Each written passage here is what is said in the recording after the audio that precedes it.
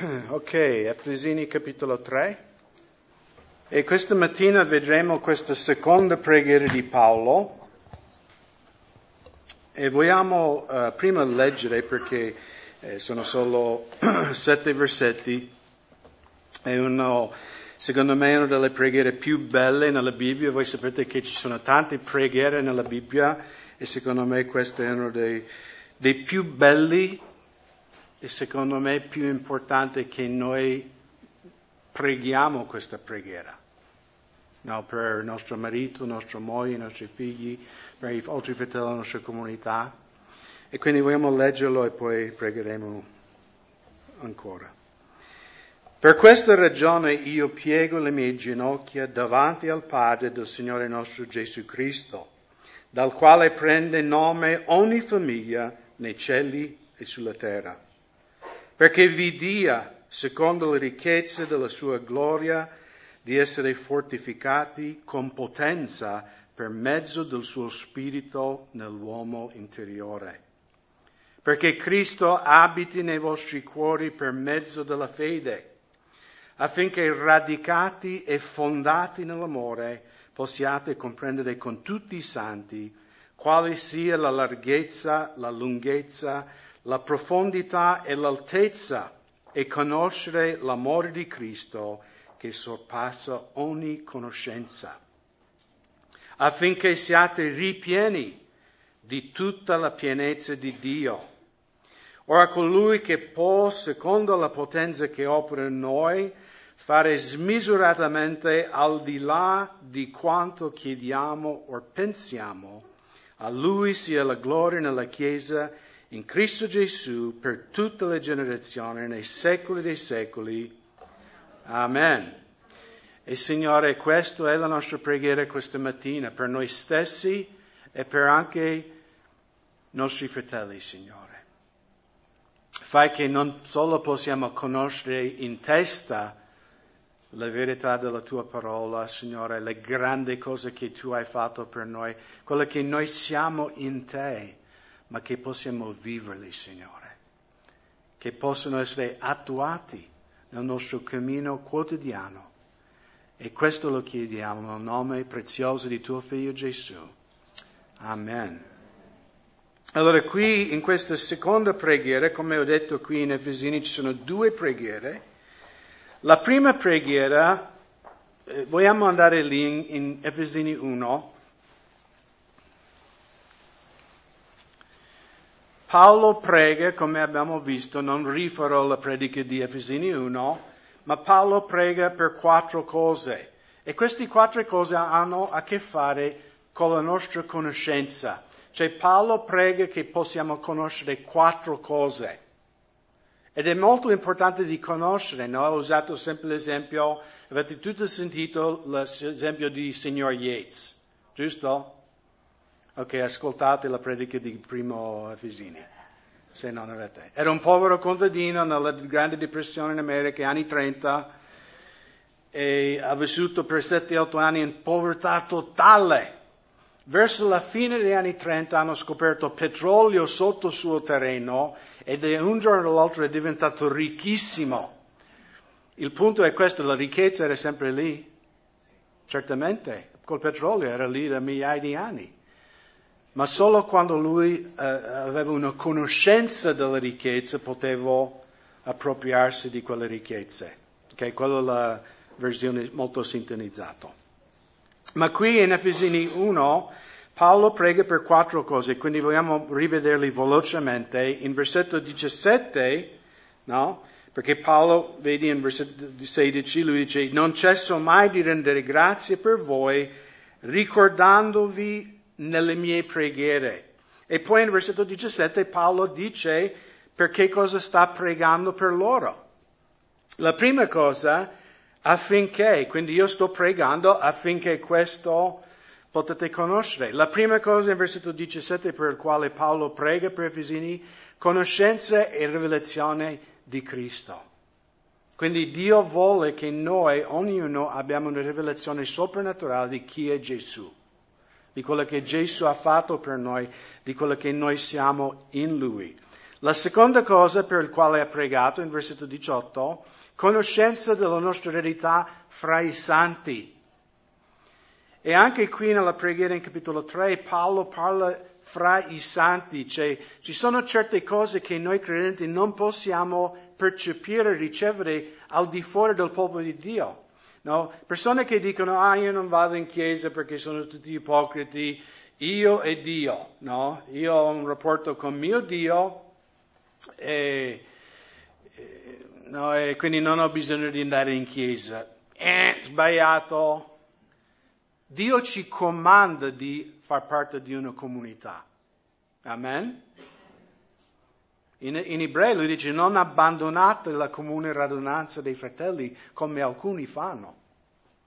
È un comandamento di Dio di far parte del corpo di Cristo. E non dico che dovete far parte del Calvary Chapel. Ci sono fratelli che vengono qui, o non siamo abbastanza carismatici, o siamo troppo carismatici, o questo. Va bene, fratello, trovi la chiesa dove ti trovi bene, dove puoi ricevere il Signore. Questa non è la chiesa per tutti. Ma Dio ci comanda di far parte di essere fra i santi. E questo, cioè noi possiamo solo appropriarci di queste cose fra i santi, in una chiesa. Io ho bisogno di far parte di voi. Io ho bisogno che voi mi edificate, cioè ho bisogno della comunione fraterna, per me è molto importante. Quando io lavoravo in falegnameria, a volte dovevo fare trasferte in Val di Aosta perché avevamo tanti clienti lì e magari partivamo lunedì, tornavamo venerdì, cioè io perdevo solo lo studio biblico di mercoledì e la preghiera di venerdì, cioè domenica era sempre qua. E non è che mi sviavo in Val d'Aosta, no, però una settimana fra i pagani, no, i colleghi. E io leggevo la Bibbia e pregavo ogni giorno, non è che mi allontanavo dal Signore, però io sentivo nel mio spirito c'è questa mancanza, no, di miei fratelli. Era una forza per la mia vita spirituale. E quindi Paolo prega che possiamo conoscere qual è la nostra eredità fra i santi. La terza cosa, in versetto 19, che possiamo conoscere la grandezza della sua potenza verso di noi. Conoscere quanto è grande la potenza di Dio che adopera per ognuno di noi. E la quarta cosa, lui prega in versetto 20 fino al versetto 23, che possiamo conoscere la nostra posizione e autorità come credenti in Cristo. Notate che Paolo dice che Dio ha messo. No, leggiamo in versetto 20, egli ha messo in atto in Cristo, risuscitandolo dai morti, facendolo sedere alla sua destra nei luoghi celesti, al di sopra di ogni principato e potestà, potenza e signoria, di ogni nome che si nome non solo in questo mondo ma anche in quello a venire, ed egli ha posto ogni cosa sotto i suoi piedi e ha dato per capo sopra ogni cosa alla Chiesa, che è il suo corpo, il compimento di colui che compie ogni cosa in tutti. Ok, i piedi chi sono nel corpo di Cristo? Gesù è i piedi. Secondo 1 Corinzi 12, chi sono i piedi? Noi siamo. Paolo dice che ogni nome, ogni principato, ogni potestà è sotto i piedi di Cristo, è sotto di te. E di nuovo, non perché tu sei grande o spirituale, ma perché tu sei in Cristo. Quindi un credente non può dire, fratello, il diavolo me l'ha fatto fare. No. No, tu hai deciso di farlo. Tu hai peccato perché tu hai voluto peccare. Il non credente non può dire che il diavolo è sotto i suoi piedi. È il contrario, la Bibbia dice che il non credente il diavolo porta in giro come egli vuole. Ma per noi che siamo in Cristo siamo sopra ogni nome che si può nominare. Cioè Paolo per escludere qualunque cosa, dice non solo nome sulla terra ma anche in ogni regno che esiste. Ok? Allora, in capitolo 3, Paolo prega, no? Perché in capitolo 1 ha pregato che noi potessimo avere questa conoscenza, no? Di quello che Cristo ha fatto per noi, di quello che Cristo ci ha dato fra i santi, della grandezza della sua potenza verso di noi, la nostra posizione e autorità. In capitolo 3 Paolo pregherà che questa conoscenza viene vissuta. Perché sapete, fratelli, c'è una grande differenza fra conoscere una cosa e vivere una cosa. Amen? E c'è un grande esempio di questo, se volete girare un secondo in Genesi, c'è una storia pratica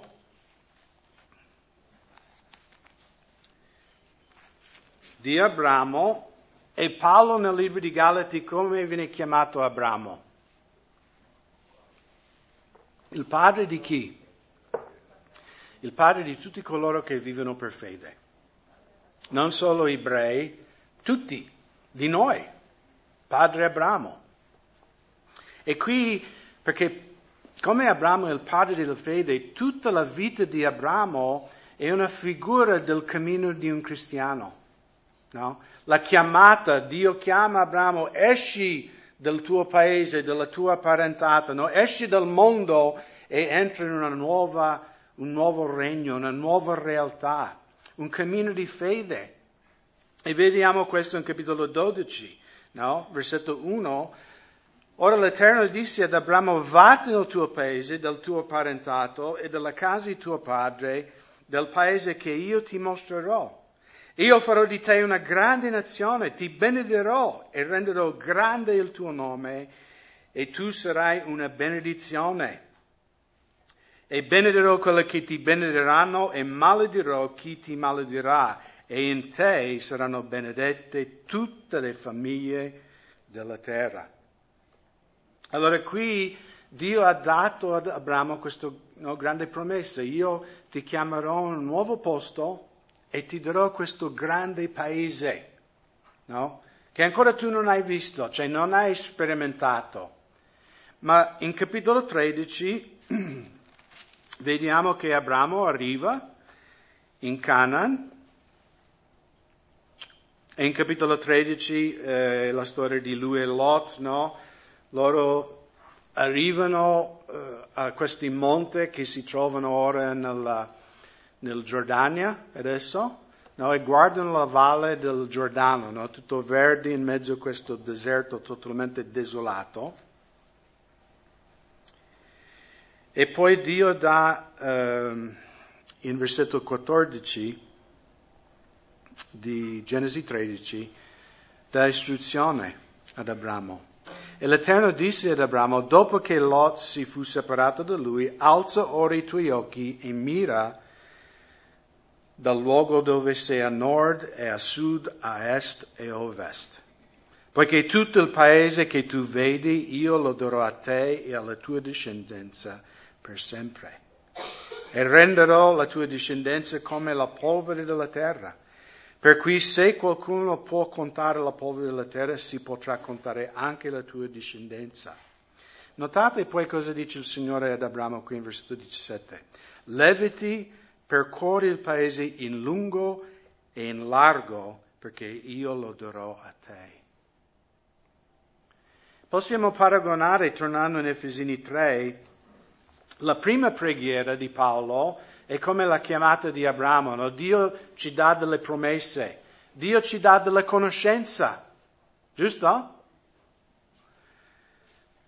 Ma in capitolo 3 Paolo prega che noi possiamo entrare e possedere quelle promesse, viverli, che questa conoscenza che magari abbiamo qui possa scendere fino qua, che diventi una realtà per noi. E che noi viviamo questo. E secondo me, in capitolo 12 Dio dice, guarda Abramo, io ti darò quelle cose, però Abramo non aveva ancora visto, giusto? Lui era ancora in Babilonia, in Ur dei Caldei.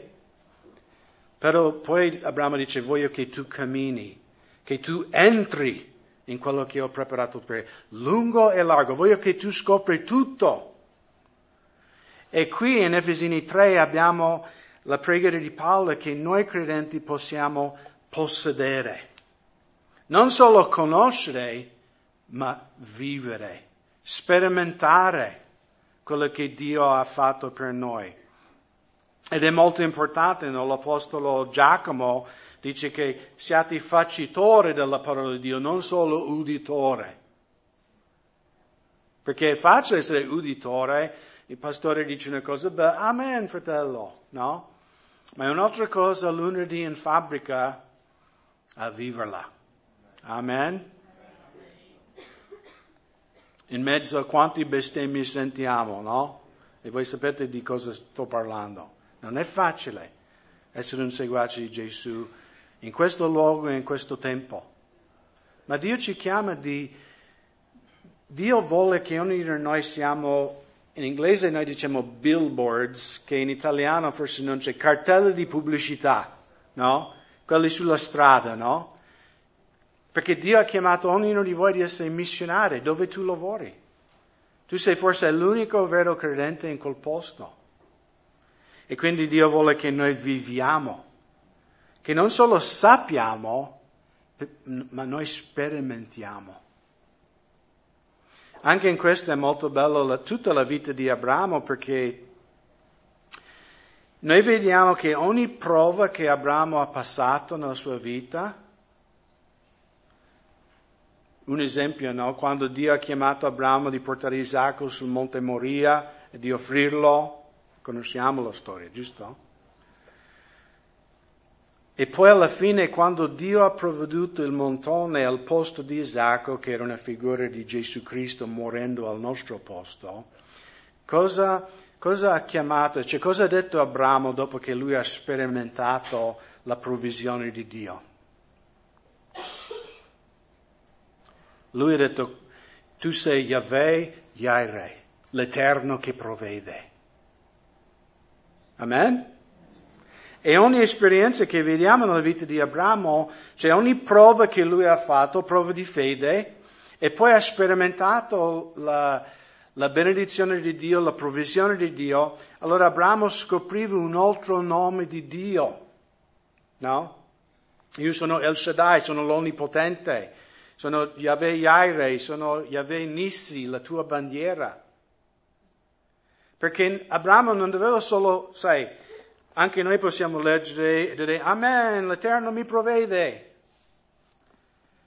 Ma è un'altra cosa quando tu non hai soldi per pagare le tue bollette e ti metti in ginocchio e gridi con tutto il tuo cuore, Signore provvede, e Dio provvede miracolosamente. Allora quando dice, io so che Egli è Yahweh Jireh, perché io ho vissuto che Egli è Yahweh Jireh. È chiaro, fratelli? Noi dobbiamo vivere la fede cristiana, non dobbiamo solo conoscere. Tutti possono conoscere, anche un non credente può conoscere le promesse di Dio. Ma Dio vuole che noi entriamo. E perciò Paolo dice in versetto 14, per questa ragione. Questo è il motivo per cui io sto pregando che voi potete vivere questa realtà. Per questa ragione io piego le mie ginocchia davanti al Padre del nostro Signore, del Signore nostro Gesù Cristo. La Bibbia non ci dà posizioni fisiche per pregare. Amen? Non c'è una posizione più santa. Abramo, Solomone hanno pregato in piedi. Davide ha pregato seduto e anche sdraiato. No, c'è quel salmo che dice, Signore, io sul mio letto mediterò su di te. Gesù, quando ha moltiplicato i pani e i pesci, in che posizione era? Era in piedi e cos'altro sappiamo? Aveva gli occhi aperti. No, bisogna pregare, metti le mani così, no? No, dove è scritto questo? Nel giardino di Getsemani Gesù come ha pregato?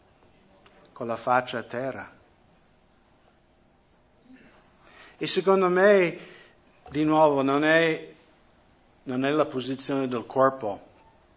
Io per questa neuropatia che ho i piedi, a volte non posso stare in piedi per tutto il tempo della lode. E mi dispiace perché quasi mi sento che, no, però il Signore sa, no?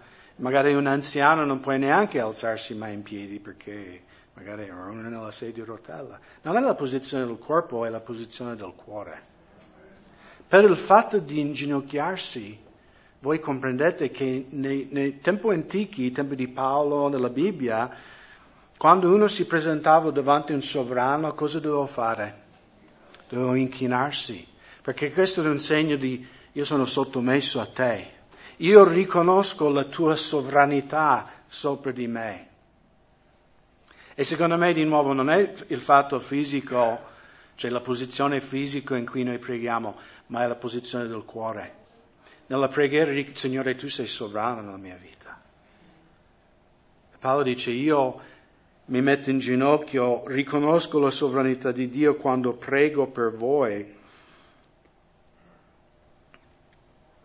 E poi in versetto 16 comincia questa preghiera, perché vi dia, secondo le ricchezze della sua gloria, di essere fortificati con potenza per mezzo del suo spirito nell'uomo interiore.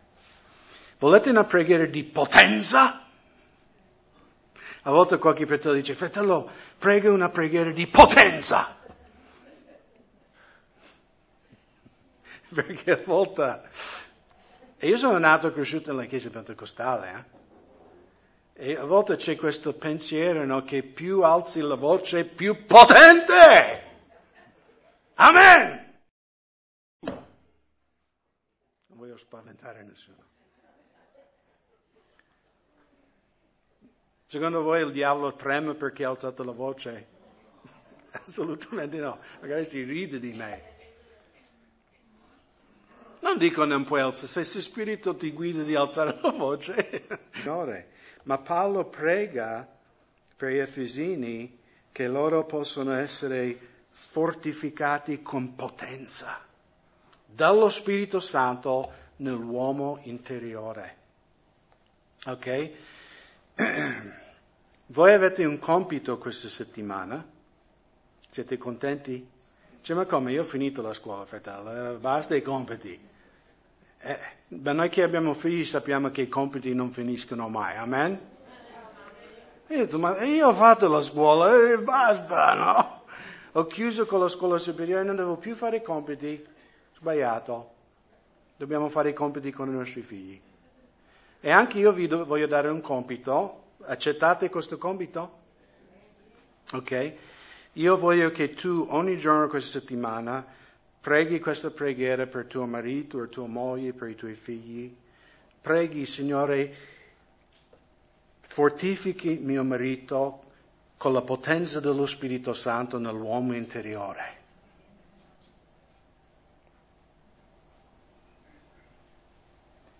E secondo me, perché di nuovo noi come abbiamo conoscenza di Dio? Attraverso la sua parola, giusto? Pietro nella sua prima lettera, in capitolo 2, mi sembra versetto 8, dice, desiderate come bambini appena nati il puro latte della parola, perché per mezzo di esse voi cresciate. Vogliamo crescere? Se non vuoi crescere non aprirai mai la tua Bibbia. E ci sono fratelli così, no? Loro ogni domenica vengono in chiesa e io devo mettere la bottiglia in bocca. Poi tutta la settimana non aprono neanche la Bibbia. E poi vengono, fratello, prega per me, è un disastro, le mie finanze è un disastro, il mio matrimonio è un disastro, questo è un disastro. Noi maturiamo attraverso la parola di Dio. Noi cresciamo attraverso la parola di Dio, perché la parola di Dio ci permette di avere conoscenza di chi è Cristo. Ma secondo me Paolo ci dà il chiave anche di entrare più profondo, di appropriarci della conoscenza ed è attraverso la preghiera. Perché la preghiera fino in fondo che cos'è? È un dialogo, sì. Ma secondo me la cosa più importante da ricordare sempre della preghiera è che la preghiera è un atto di fede. Così dice Paolo in Ebrei, no? Senza fede è impossibile piacere Dio. E poi lui collega la fede con qualcosa. Perché coloro che vengono a Dio, come veniamo a Dio? Nella preghiera. Devono credere che Egli è il remuneratore di coloro che lo cercano ardentemente. Ogni volta che preghi tu eserciti fede. No, perché non è come alcune religioni, no, che tu vai, accendi la candela, dai soldi per far pregare la messa, cing cing, no? Per questo Martin Lutero si è rivolto, no? Perché c'era l'insegnamento di indulgenze, no? Che tu pagavi i soldi alla Chiesa e in qualche modo riscattavi l'anima del tuo papà o qualche defunto del purgatorio, no? E questo era come è stato finanziato, diciamo, San Pietro, no? Avevano bisogno di soldi, quindi un uomo Tetzel, un tedesco, ha inventato, no? E se potete credere, avevano anche inventato tipo un canzoncino, sai, si dice filastrocco? Filastrocca, no? E più o meno dicevo in italiano, quando la moneta cade nella scatola, l'anima salta fuori dal purgatorio. No, veramente in tedesco c'era questo canto che i preti insegnavano alla gente.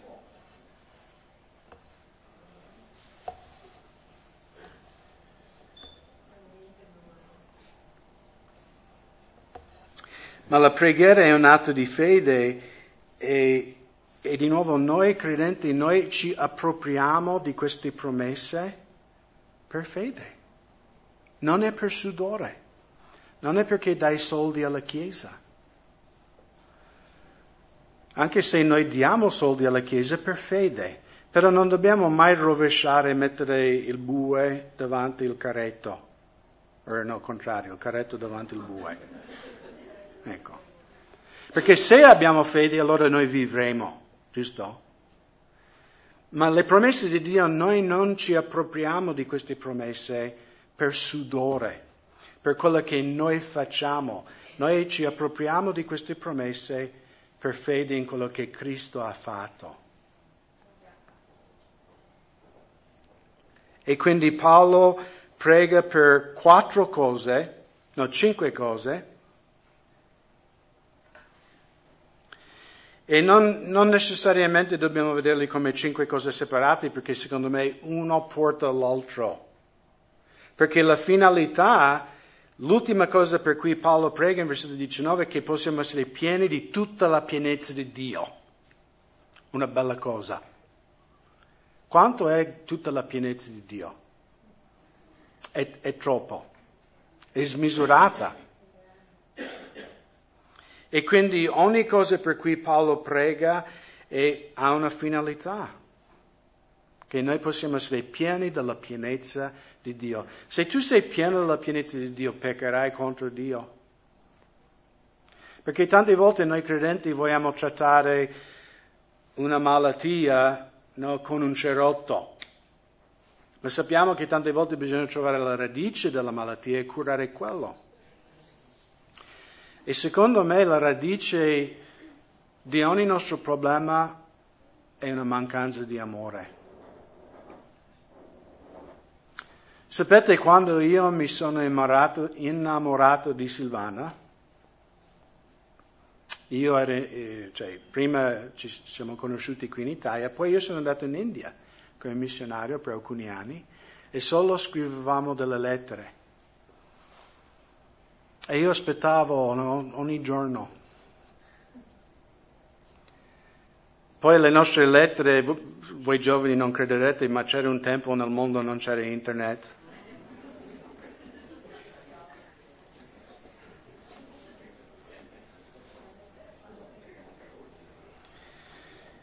E come la nostra posta arrivava a Bombay, dove c'era l'ufficio dell'Operation Mobilization, no, OM, e magari noi eravamo nel sud di India, cioè 36 ore di treno lontano di Bombay. Quindi era ogni mese, ogni 6 settimane qualcuno andava a Bombay a prendere la posta. Quindi io spedivo una lettera a Silvana, forse dovevo aspettare un mese per una risposta.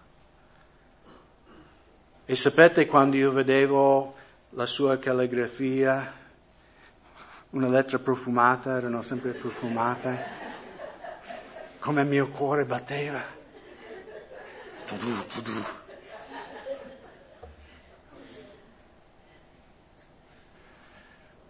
E mi ricordo che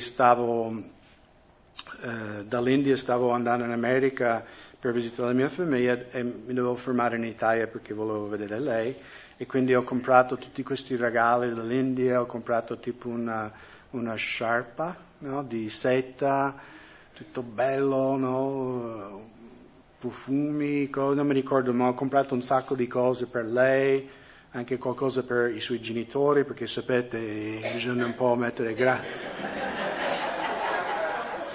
bisogna mettere un po' di grasso sugli granaggi, no? Non solo bisogna vincere la ragazza, deve vincere anche i genitori. Ma io ero così innamorato di lei, cioè per me non c'era spesa, anche se non ero ricco. Però mi comprendete, no? Quando tu sei, cioè, secondo voi in quel momento io stavo pensando di un'altra ragazza? No, perché il mio amore per lei era così forte, cioè era più forte di qualunque altra attrazione.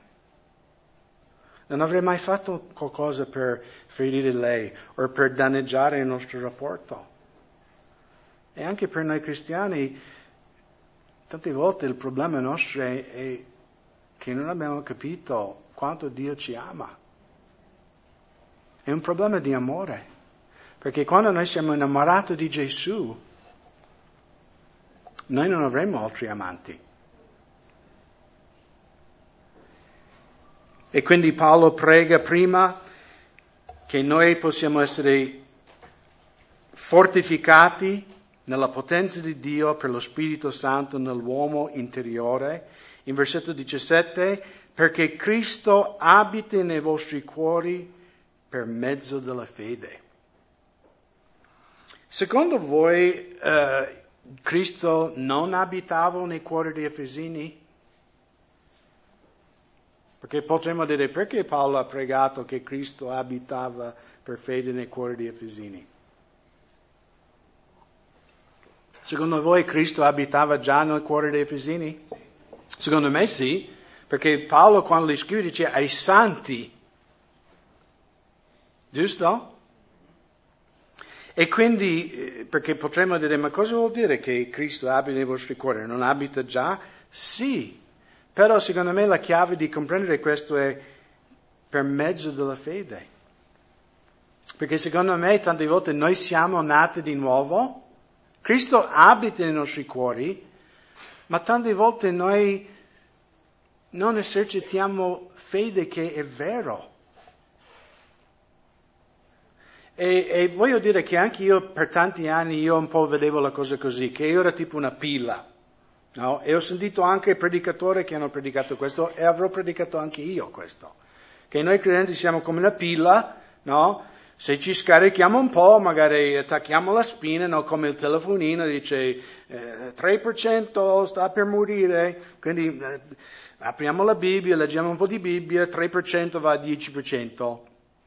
Andiamo in chiesa, no, ci riempiamo a 30%, no, ci mettiamo un po' di tempo in preghiera, 60%, poi, no, si scarica e carica questa pila, in un certo senso. Ma sono arrivato alla conclusione che non è biblico pensare in questo modo. Quello che è biblico è che dentro ogni credente dimora la potenza di Dio che ha creato l'universo.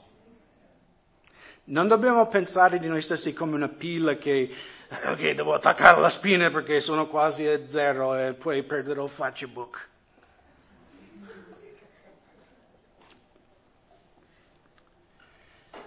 Dobbiamo realizzare per fede che Cristo vive dentro di me. E amen, fratello. Cioè, non deve essere una cosa scontata. Non dobbiamo diventare troppo familiari con questa verità. E cosa voglio dire con questo? Noi dobbiamo essere strasbalorditi che Cristo dimora in me.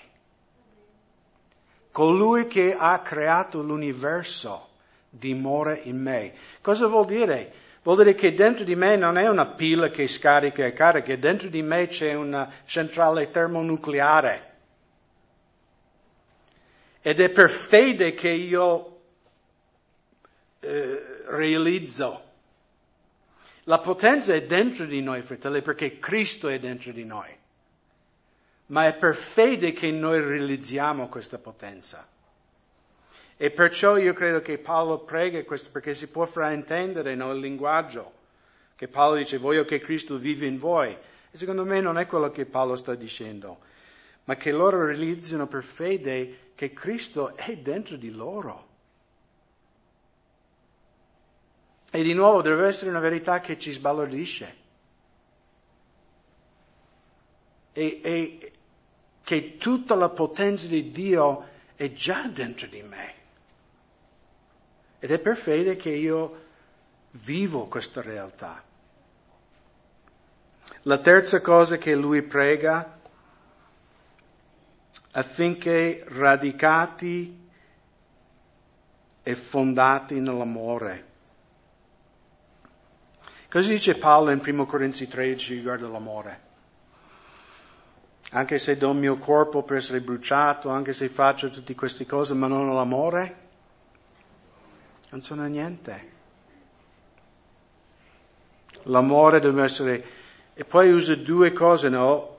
Un albero che è radicata e un edificio che è fondata. Anni fa a Jesolo con dei amici e questa persona era un costruttore e mi dicevo, sai che questi palazzi a Jesolo, come qui c'è la sabbia, per quanto alto è il palazzo, loro devono andare giù in profondità. Quindi se il palazzo è 5 piani alto, loro devono andare, il fondamento deve andare 5 piani sottoterra per avere un fondamento sicuro. E mi ha fatto tanto riflettere, no? Perché io lavoravo in edilizia in America e posso dirvi che scavare il fondamento di un edificio non è tanto glamoroso, no? Specialmente se lo fai a mano. E io l'ho fatto. La casa che abbiamo costruito con mio papà abbiamo scavato il fondamento a mano, in terreno molto pieno di pietre. No, tutti vogliamo mettere imbellimenti fuori quando è finito, no, il palazzo, ma non vogliamo che viene scavato il fondamento, quello che magari non si vede, ma senza fare quello, no, non c'è la possibilità di fare un grande palazzo. E Paolo usa queste due metafore, no, per descrivere che noi cristiani dobbiamo essere radicati e fondati nell'amore di Dio poi. Perché lui dice, leggiamo il versetto 17, perché Cristo abita nei vostri cuori per mezzo della fede affinché radicate e fondate nell'amore possiate comprendere con tutti i santi quale sia la larghezza, la lunghezza, la profondità, l'altezza e conoscere l'amore di Cristo che sorpassa ogni coscienza. Allora già abbiamo visto che le ricchezze di Cristo sono? Cosa abbiamo visto nello studio di domenica scorsa? Le ricchezze di Cristo sono imperscrutabili. E qui Paolo dice che la conoscenza dell'amore di Cristo sorpassa ogni coscienza. Quindi noi non potremo, forse solo in cielo, ma forse neanche lì. Forse ci vorrà l'eternità a continuare a comprendere più profondamente quanto è grande l'amore di Cristo per noi. E Paolo ha pregato per Efesini che potete comprendere quale sia larghezza, lunghezza, profondità, altezza dell'amore di Cristo. Perché secondo me quando noi conosciamo sempre più profondo quanto amore Dio ha per noi, avrà una reazione reciproca. Quando qualcuno ti fa un grande favore, non hai almeno io sono fatto così, se qualcuno mi fa un grande favore io voglio ripagarli. Tipo Rod, no? Il pastore che è venuto anche qui a trovarci tempo fa. Quando Abigail lì nella scuola biblica in California, Rod e Juge un po' sono stati mamma e papà di Abigail per i 3 mesi che lei ha fatto la scuola biblica. Se loro andavano in gita come famiglia portavano Abigail con loro. Ci hanno tanto benedetto nostra figlia. E io e Silvana volevamo benedire loro. Ma non era il fatto di ripagare, no? Che io sono in debito con te, che magari nel mondo a volte si ragiona così. Ma era come questa persona ci ha tanto benedetto che io volevo benedire loro. E io un giorno ho pregato e ho detto, Signore, io non voglio solo che loro sono una benedizione per noi. Io voglio che noi siamo una benedizione per loro. E poi io ho pregato quella preghiera, il giorno dopo Rod ha postato che lui che andavano a Seattle, nella mia città, perché la figlia aveva un torneo di calcio, no? Una squadra di calcio. E quindi ho detto, adesso ho capito cosa posso fare. A Seattle abbiamo questo torre che si chiama Space Needle, no? E sopra, che sarà, non so, 200 metri alto, che tu vedi tutta la città di Seattle, il mare, le montagne, e sopra questa cosa c'è un ristorante che in ogni ora fa un giro di 160 gradi, quindi è un posto bellissimo, no? Di mangiare, no? Perché un bel giorno tu vedi verso le montagne ovest, poi giri, vedi le montagne dall'altra parte, e quindi io ho detto, Rod, io e Silvano vogliamo offrirvi la cena lì in quel ristorante, quindi voi andate, prendete quello che volete e noi pagheremo questa cosa. E l'abbiamo fatto. No? Quando lui è tornato ho detto, quanto hai speso? No. Ok, fratello. No, sto scherzando. Perché non è McDonald's questo posto. Ma sai che gioia mi ha dato? Perché io ho pregato, Signore, io voglio benedire Rod e Giugia.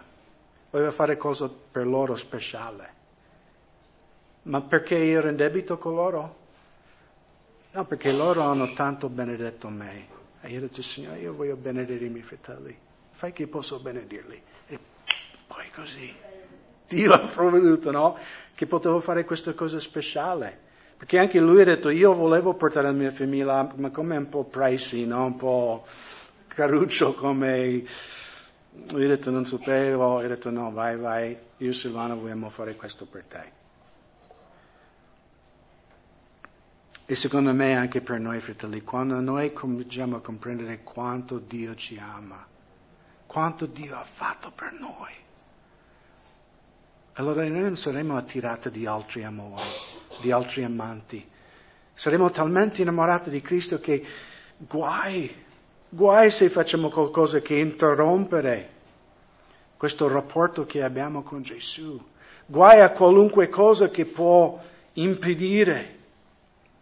E perciò Paolo ha pregato che gli Efesini potevano conoscere, anche solo in parte, quanto è grande l'amore di Cristo. E poi, come ho detto già,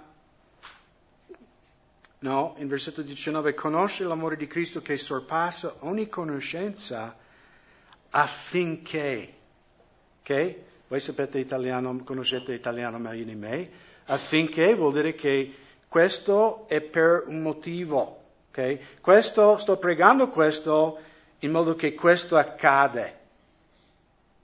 Okay? Quindi cosa accadrà se noi saremo fortificati nell'uomo interiore per lo Spirito Santo? Cosa accade se i nostri cuori, che per fede realizziamo che Cristo vive dentro di noi, cosa accade se noi saremo radicati e fondati nell'amore e che possiamo comprendere quale sia la grandezza dell'amore di Cristo, che affinché siate ripieni di tutta la pienezza di Dio.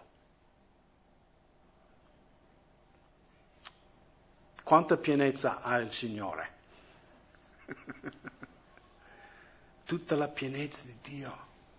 Paolo ha pregato per Efesini affinché loro potevano essere pieni della pienezza di Dio. E io sono convinto di questo: se noi saremo pieni della pienezza di Dio, noi non avremo un cammino così con Cristo. Avremo un cammino forte, avremo un cammino solido, maturo.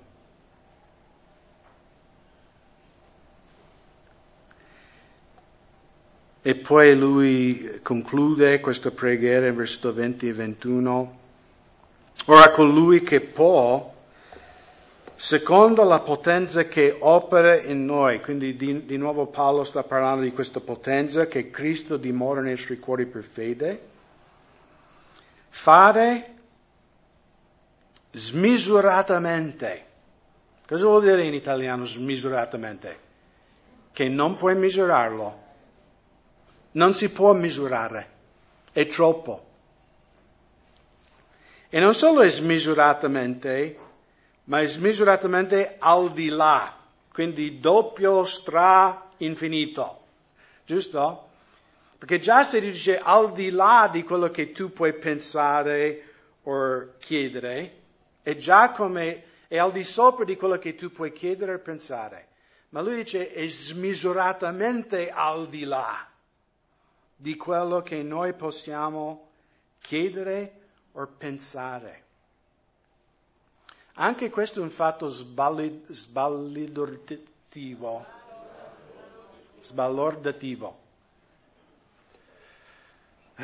Abbiate pazienza con me.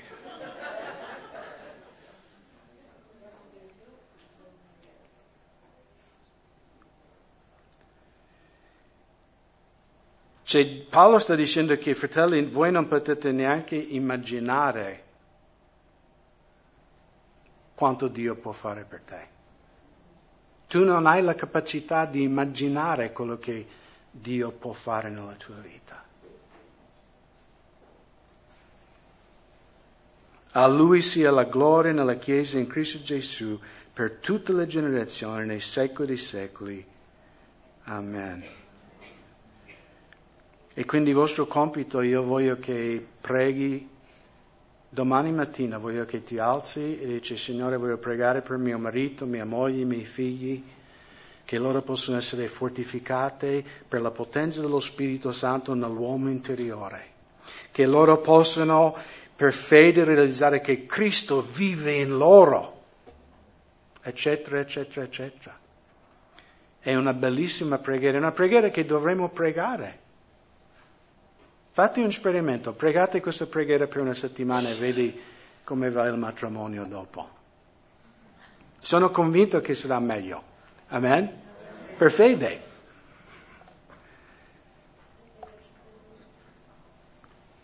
Ma dobbiamo pregare, pregate per me questa preghiera, per il vostro pastore, perché ho bisogno.